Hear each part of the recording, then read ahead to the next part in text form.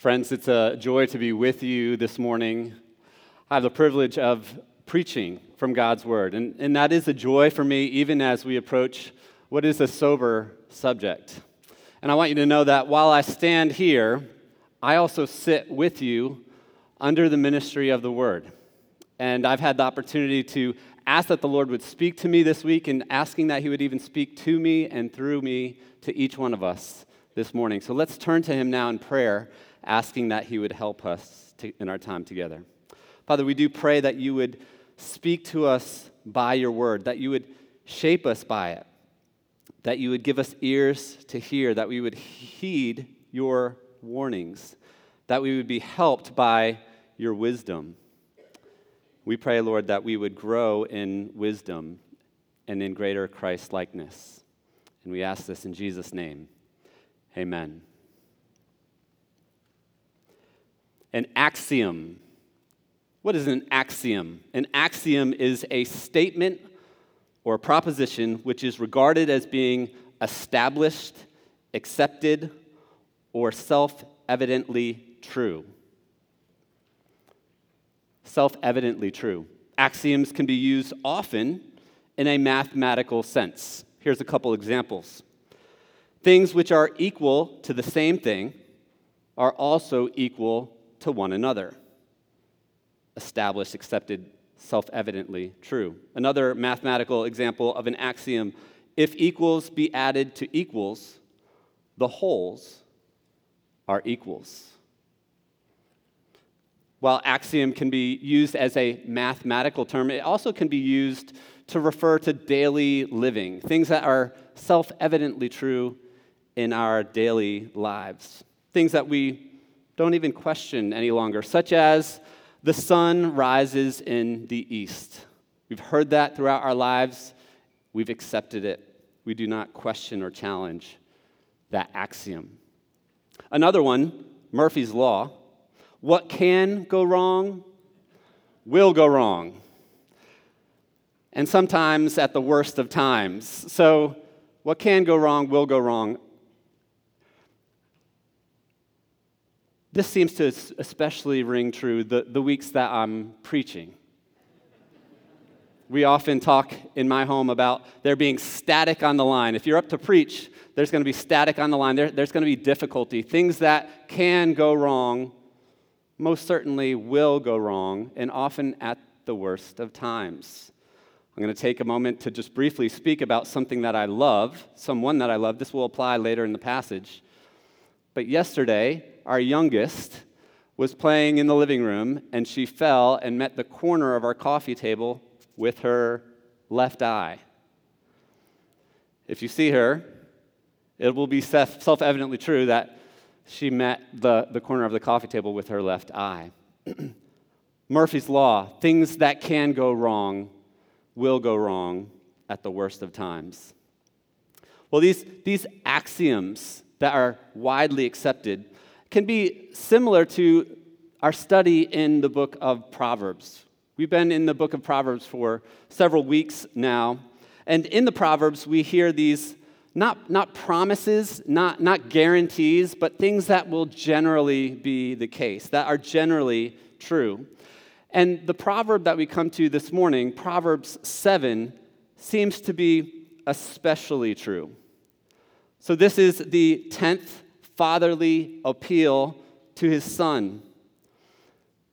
But it is the third one that is referencing adultery. So the last three, we were in Proverbs 5, where Pastor Johnny led us in thinking about adultery from chapter 5. Pastor Dave in Proverbs 6. And now here we are in Proverbs 7. 3 different passages, 3 different pastors, and yet the same message. A message you and I need to hear. So I invite you to turn with me now to Proverbs 7. If you have your Bibles, Proverbs 7. If you do not, there's a pew Bible nearby. You can grab that and turn to page 531, Proverbs 7.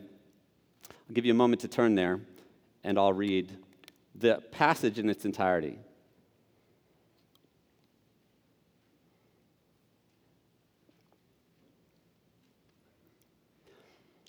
Proverbs 7. My son, keep my words and treasure up my commandments with you. Keep my commandments and live. Keep my teaching as the apple of your eye. Bind them on your fingers. Write them on the tablet of your heart. Say to wisdom, you are my sister, and call insight your intimate friend, to keep you from the forbidden woman, from the adulteress with her smooth words. For at the window of my house I have looked out through my lattice, and I have seen among the simple, I have perceived among the youths, a young man lacking sense, passing along the street near her corner, taking the road to her house. In the twilight, in the evening, at the time of night and darkness. And behold, the woman meets him, dressed as a prostitute, wily of heart. She is loud and wayward. Her feet do not stay at home. Now in the street, now in the market, and at every corner she lies in wait. She seizes him and kisses him, and with bold face she says to him, I had to offer sacrifices, and today I have paid my vows. So now I have come to meet you, to seek you eagerly, and I have found you. I have spread my couch with coverings, colored linens from Egyptian linen. I have perfumed my bed with myrrh, aloes, and cinnamon. Come, let us take our fill of love till morning. Let us delight ourselves with love. For my husband is not at home. He has gone on a long journey. He took a bag of money with him. At full moon, he will come home. With much seductive speech, she persuades him. With her smooth talk, she compels him. All at once, he follows her, as an ox goes to the slaughter, or as a stag is caught fast, till an arrow pierces its liver. As a bird rushes into a snare, he does not know that it will cost him his life. And now, O sons, listen to me, and be attentive to the words of my mouth. Let not your heart turn aside to her ways. Do not stray into her paths. For many a victim she has laid low, and all her slain are a mighty throng. Her house is the way to Sheol, going down to the chambers of death. If you're taking notes this morning, here's our main idea from the passage. The Father's wisdom will keep you from the forbidden woman. The Father's wisdom will keep you from the forbidden woman. And to unpack this main idea, I'm going to give us 2 axioms for avoiding adultery. So 2 axioms, 2 things that are self-evidently true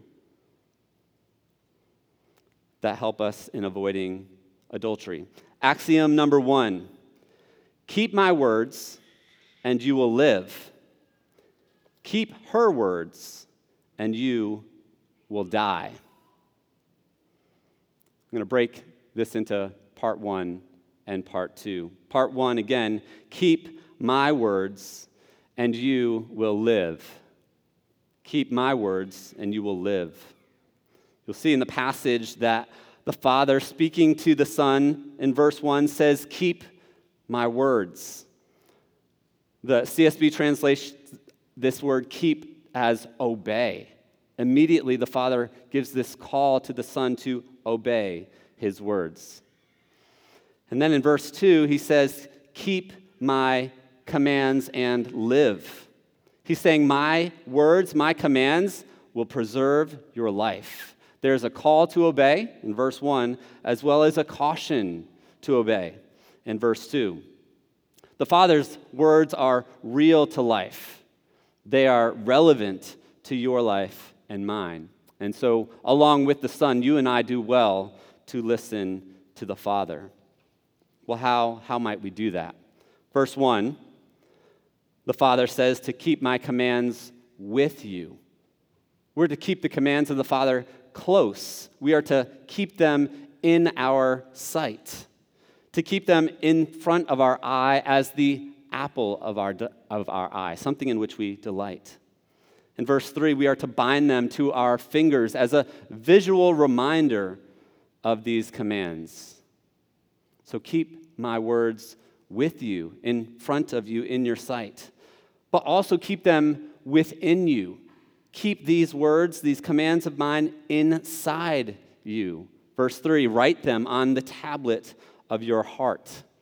These words were not merely to be reminded of alone, but actually to be in relationship with them. The Father is saying, make my words your counselor. Make my words your conversation partner. Communicate regularly with me. And that way you will keep my words with you and within you. Then you will treasure them, delight in them. You will desire them more and more and begin to store them up. In this passage, the Father illustrates the very thing that he is instructing. He is keeping wisdom, the words of wisdom, as he teaches them to his Son. What we observe the Father doing here, we've seen him do before, even in Proverbs 7. And it's a pattern that we've seen in the Old Testament, a passage you very well are familiar with. In Deuteronomy 6:6-9. Let me read this pattern. It says, "And these words that I command you today shall be on your heart. You shall teach them diligently to your children, and shall talk of them when you sit in your house, and when you walk by the way, and when you lie down, and when you rise. You shall bind them as a sign on your hand, and they shall be as frontlets between your eyes. You shall write them on the doorposts of your house and on your gates." So fathers, parents in the room, we do not need to be all that creative when it comes to applying this command to keep my words. We can do as the Father is doing. We see here the Father teaching his Son, and he is diligent to talk about the commands of wisdom when he sits, when he walks, when he lies down, and when he rises. Taking up and talking about the commands of God, this is a regular part of his daily living, routine in his daily interactions. So let me encourage each of us to do the same, to be regular and routine in speaking about the commands of God, that we may keep the words of wisdom close.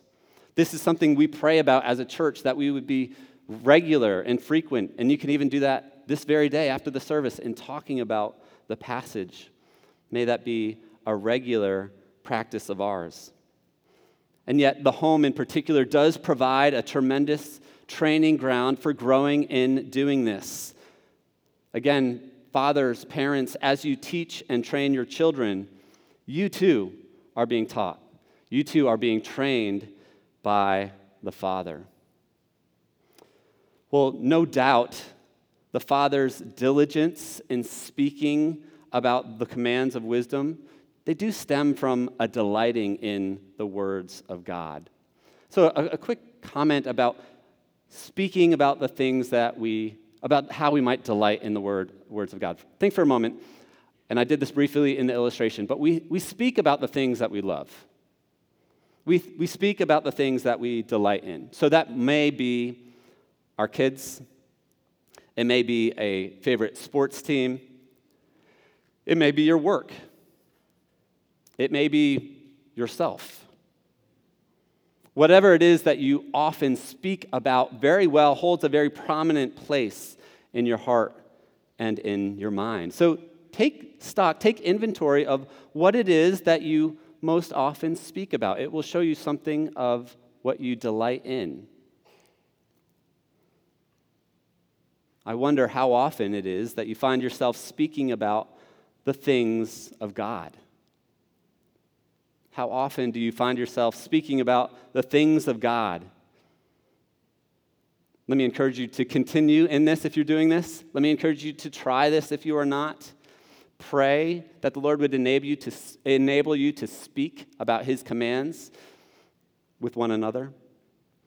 Place yourself around others who regularly speak about the things of the Lord.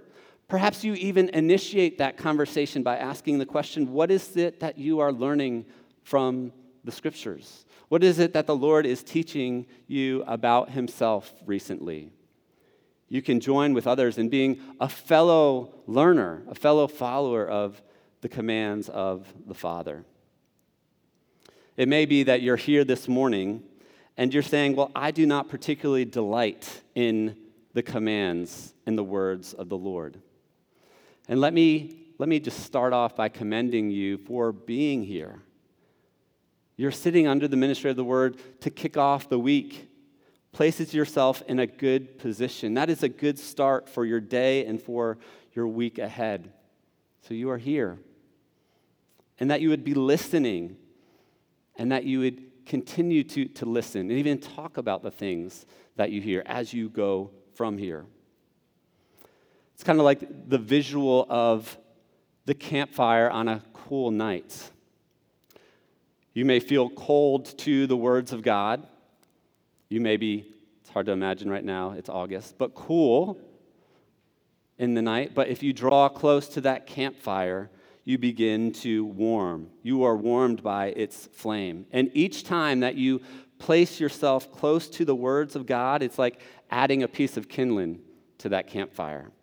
It's adding oxygen to that campfire, and it slowly starts to stoke the fire within your heart so that you have a greater desire for the word of the Lord. Just as you enjoy the warmth of that campfire on a cool night, you find delight in the warmth of the words of God. Well, back to our story, as we think about the Father speaking to the Son, we've thought about how the Father is applying this instruction. Maybe you are here this morning and you are more akin to the Son in this story. We don't know that the illustration the Father gives later, he's not saying that that's the Son, but there's reason that the Son needs to hear this story. And I would say that you and I need to hear this story from Proverbs 7 this morning as well. These are words that you've heard in recent weeks, and these are words that you very well are familiar with. But let us not become so familiar with the words of the Father that we are only hearers but not doers as well. That we only hear the word of God, but they fall on deaf ears, and we fail to heed God's word. Let that be a caution to each one of us. Well, the Father keeps going, and in looking at his example, let me actually mention one other place we see this pattern of passing along the teachings of the Father. We saw an Old Testament example in Deuteronomy 6. We see a New Testament example of this from Jesus himself in the Great Commission. Christ's commission to the church in Matthew 28 follows a similar pattern. It's a model for ministry, if you will. Matthew 28, verse 19 and 20. Go, therefore, make disciples of all nations, baptizing them in the name of the Father and of the Son and of the Holy Spirit, teaching them to obey all that I have commanded you. To obey, to keep all that I have commanded you. So we've spoken to parents, we've spoken to children in the home, but I don't want to leave anyone out. Each one of us, as disciples of Jesus, as followers of Jesus, we can observe the words of the Father, and we can help others to do the same. We can help others to observe and to obey all that the Father has commanded. If you're a member of a local church, if you're a member of Oakhurst Baptist Church, the Lord has given you a church family to help you in this, follow this pattern. So, how do we, as a church, embody this instruction that the Father is giving the Son? Well, we do make a point to gather, as I've mentioned briefly. We gather and sit under God's Word. We're coming up on the fall semester, and there's an additional opportunity with Equipping Hour, our adult Sunday school classes, to regularly be hearing the words of wisdom, the counsel and the commands of the Father. In our Sunday evening gathering, when we pray and we hear brief devotional from God's Word, again, another opportunity. During the week, many of us meet with other members of this church to discuss God's Word. So it's not just in our gathering, but also as we scatter from this place, we meet with one another so that we can help one another in keeping the commands of God. As you scatter to your neighborhood, exercising a Christian hospitality, a warmth to neighbor, seeking to evangelize neighbor. As we are in the workplace and we seek to demonstrate a Christ-honoring and exalting work ethic, working as unto the Lord with integrity. All these are ways that we as a church in our gathering and our scattering can help one another and help others to learn and to pay attention and to keep the words of the Father. Well, the Father is speaking in these first 3 verses, but as you scroll later in the story, he's going to give an illustration of what he's saying. Essentially, he's saying, don't just take my word for it, see for yourself. So part 2 of this axiom, keep her words and you will die. Keep her words and you will die. You see this in verses 14 to 23. I'll read the last 3 verses in that section, 14 to 23, picking up in verse 21. With much seductive speech, she persuades him. All at once, he follows her. 23, he does not know that it will cost him his life. I do want you to notice that the seduction and the persuasion from this woman is through her words. Primarily through her words. Yes, in verse 13, she seizes him and kisses him and speaks to him with a bold face. And it's her words, ultimately, that do overpower him. So you think about the power of words. Words have always been demonstrated to be powerful. Words have been intended to be powerful. Think with me for a moment in creation. Genesis 1, God speaks all things into existence by the power of his word. You and I have been made to know him through the power of his word and to be in relationship with him. We are to be influenced by his words, and that's good and right. That is by God's design. But then as you look at the fall in Genesis 3, Satan corrupts the good intention of words. He challenges and distorts God's words. Just as we are to understand the power of words, Satan himself understands the power of words. Do you understand the power of words? Our words can be used to accomplish great good or to accomplish great evil. An example of how our words are intended to accomplish great good. I think about the example of marriage. And the passage that we even read earlier today, Ephesians 5, we see the picture of marriage.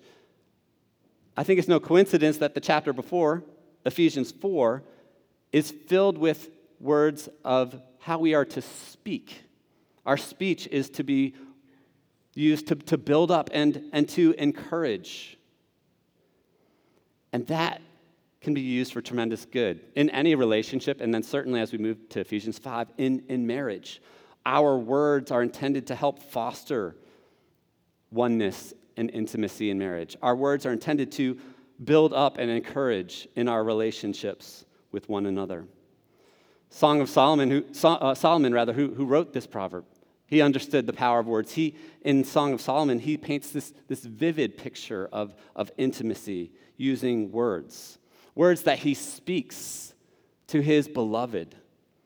So words are powerful. It's always been that way. And are you aware of that? Well, our words also can accomplish great evil.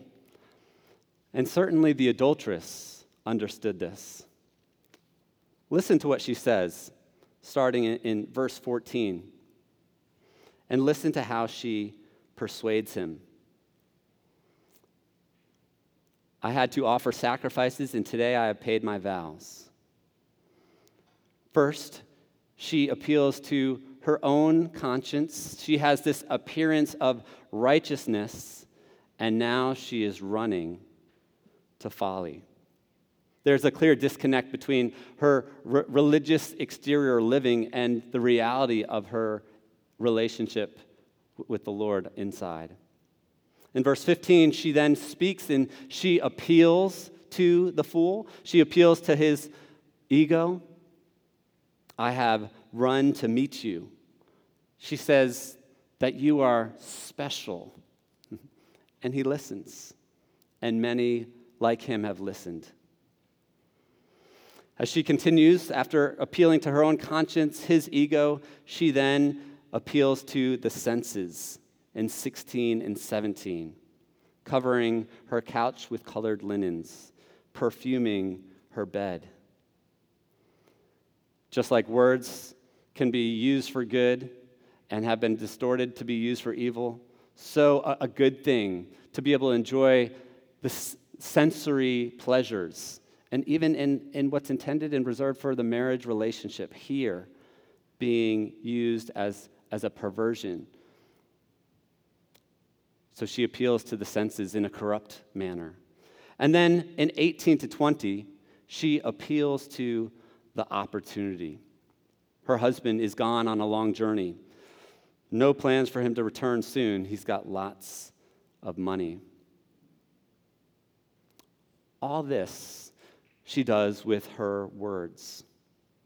So again, are you and I alert? Are we aware of the power of our words for constructive good, but also for evil?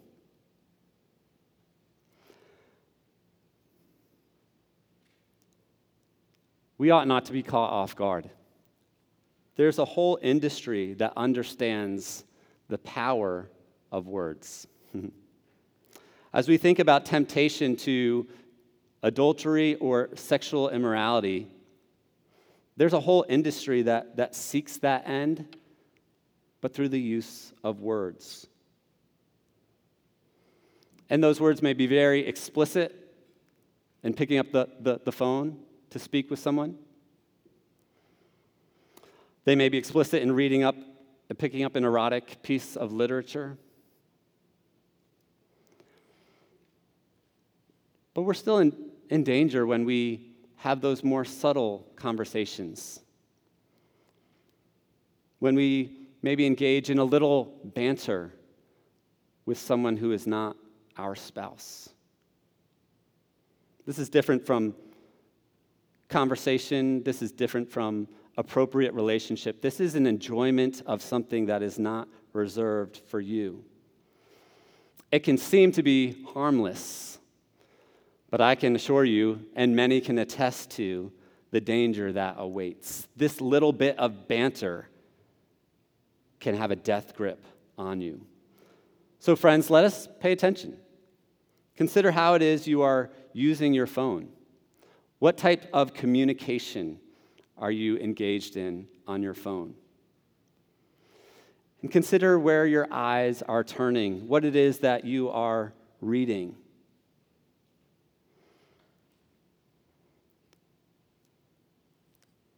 As we dabble a little bit, we're in danger.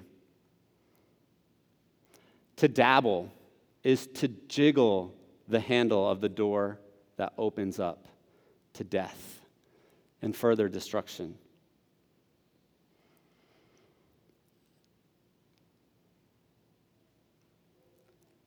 I don't know about your experience, but I've not met someone who woke up one day and then just decided, today I'm going to commit adultery.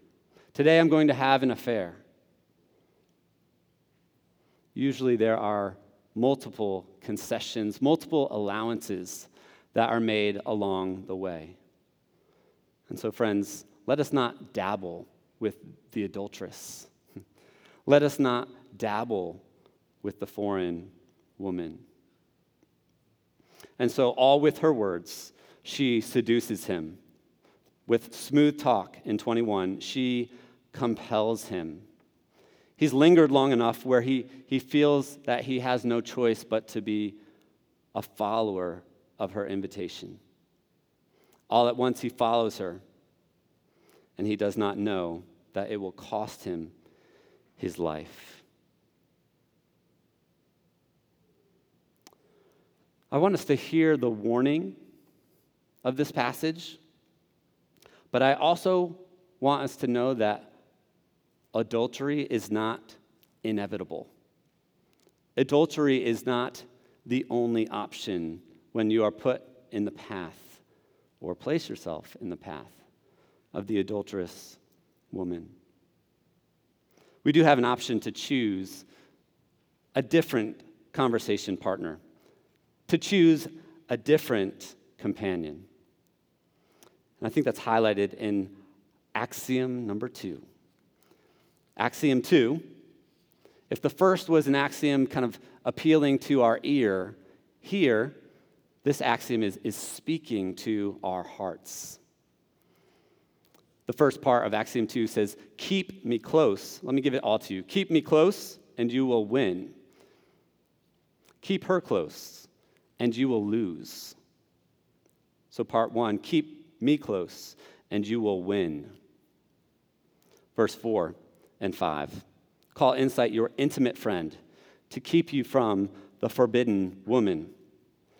This language is victory language, to keep us from the forbidden woman. If the aim is to avoid adultery, these are words in which we can live by and win by. These are words that we want to hold close and take to heart. And the Father is instructing the Son to hold wisdom close. Get close to wisdom. Get really close.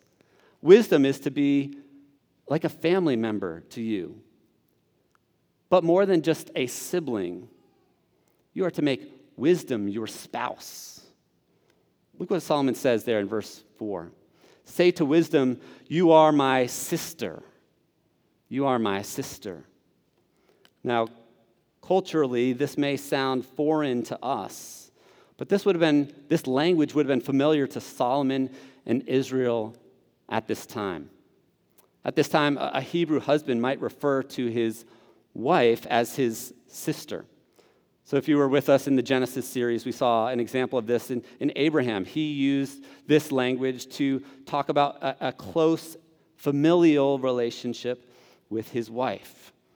Now, sadly, he used it to deceive and to mislead Pharaoh, to lie in order to cover himself, an act of self-protection.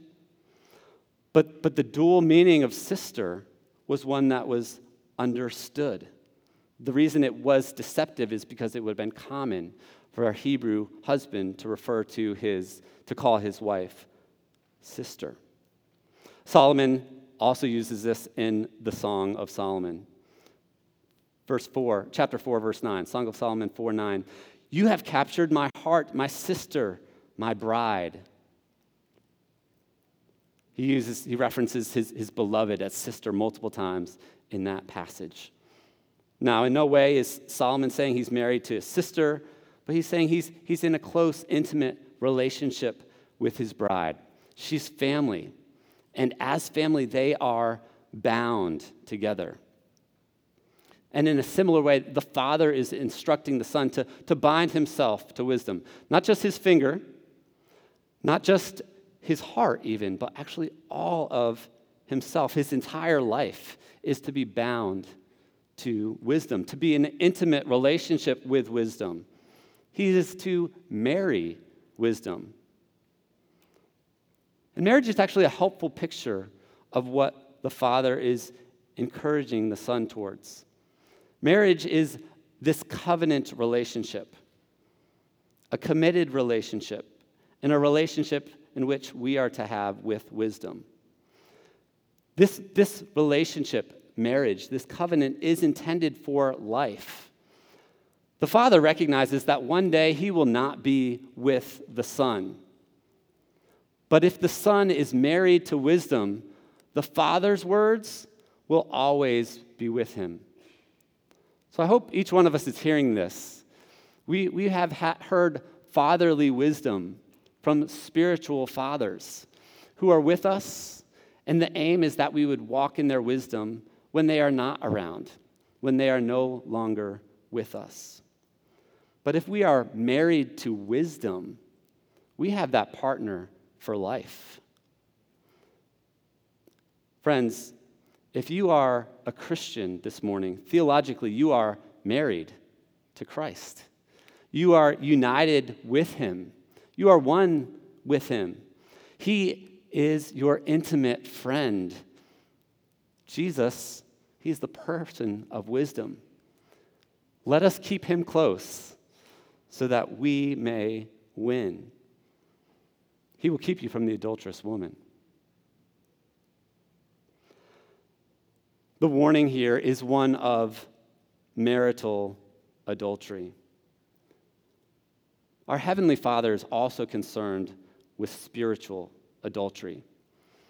He has made us to be in relationship with him, to have a covenant relationship with him. And the reality that we see in Scripture and in our own lives is that each one of us break that covenant. Each one of us has failed in our relationship and our commitment to fidelity to Jesus. But Jesus restores that covenant on the cross.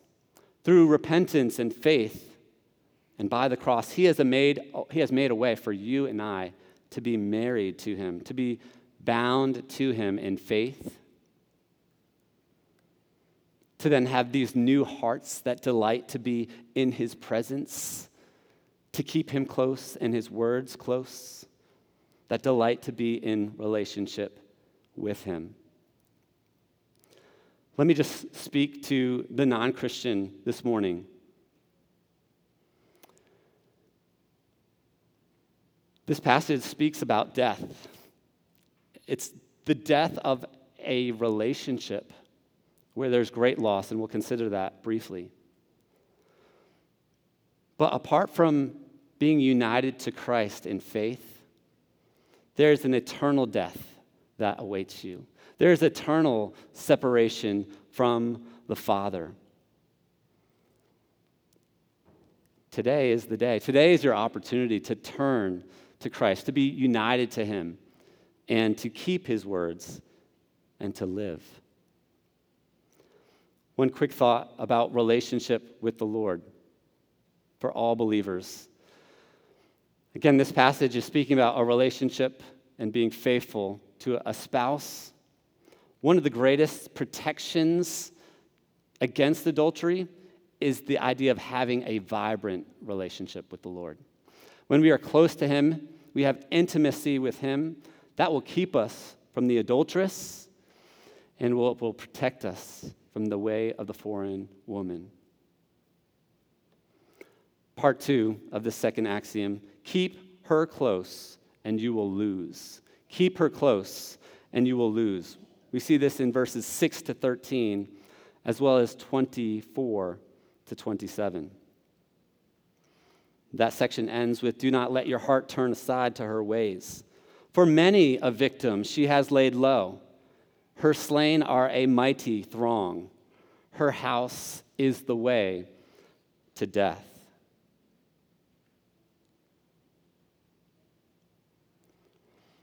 And that is the testimony of the man who is victim to the adulteress. Rather than being able to tell a story of victory, his story is one of defeat and of death.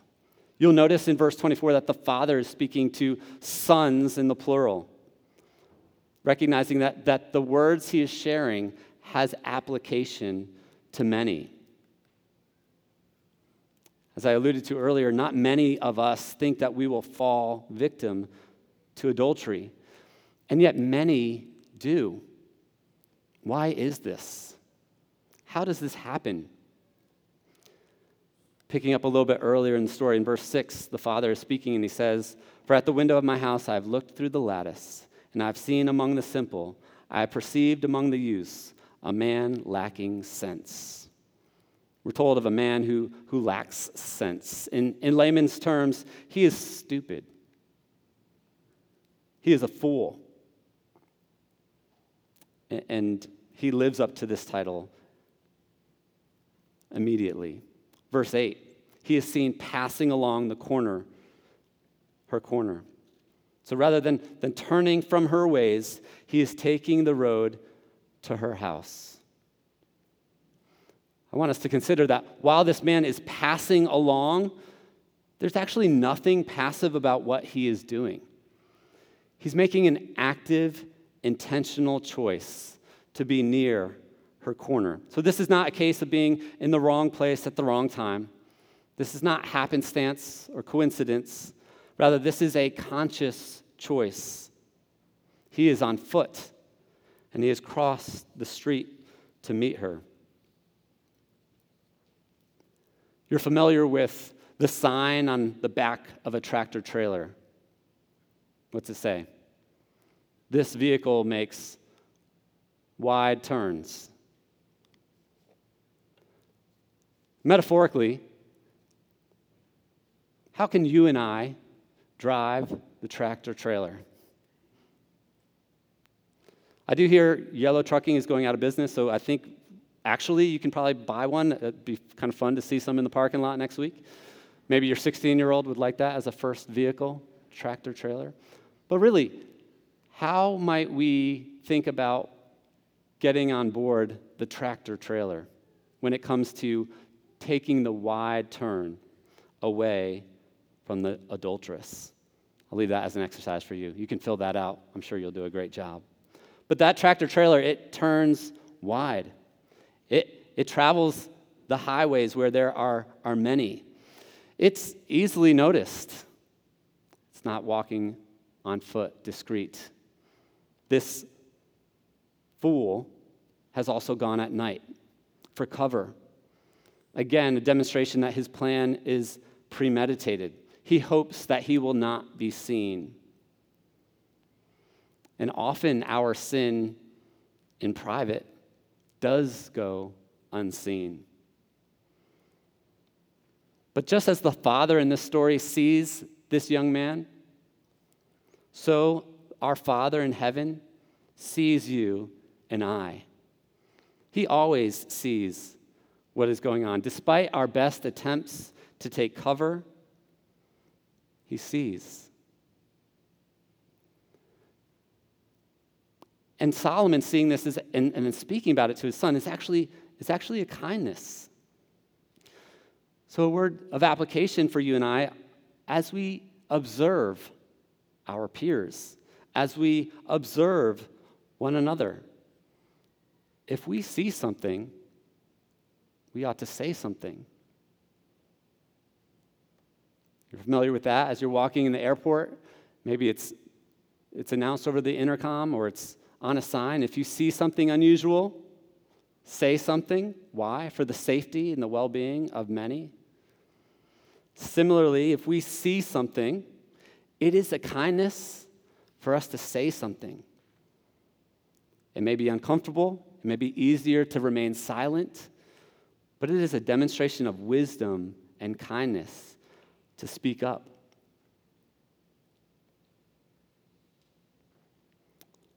Friends, this fool went at night. He went near her corner. Let us not pass near the corner of the adulteress. How might we do that? Well, I think we do well to know where we're especially vulnerable, where we might be susceptible to weakness. We may need to be proactive. Just as he was passing along, he was actually being proactive in carrying out his plan.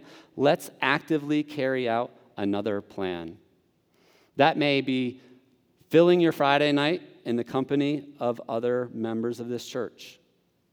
It may be humbly placing a filter on a phone or another device. It may be inconveniencing yourself to access the computer in the common spaces. But we do not want to pass near her. But the fool does. When he passes near her, there's no surprise that he meets her. Behold, the woman meets him, and she is loud. At every corner, she lies in wait. We should not be surprised when we encounter the adulteress. Certainly, we are not to go near her, but let us not be surprised if she comes near us. She is at every corner. She is only a click away. So let us not turn to her. She can be found on the street. She can be found online.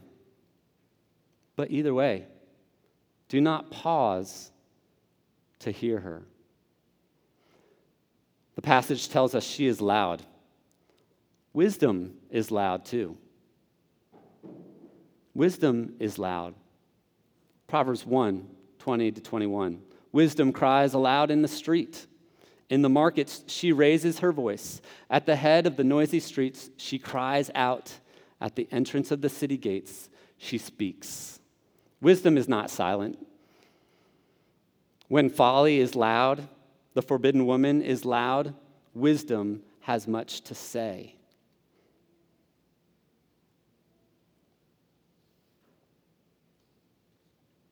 I think of even the woman seizing the young man. Scripture speaks very realistically to that reality, bringing us back to Genesis again with Joseph. Joseph was in the company of Potiphar's wife. She seized him. She even was able to promise cover, virtually guarantee that this indecency would not be found out. But Joseph was prepared. He was not the man who lacked sense, but he was the man who demonstrated wisdom. And in that moment, wisdom was to run, not to remain and see how much he could endure or how strong he might be, but actually to run.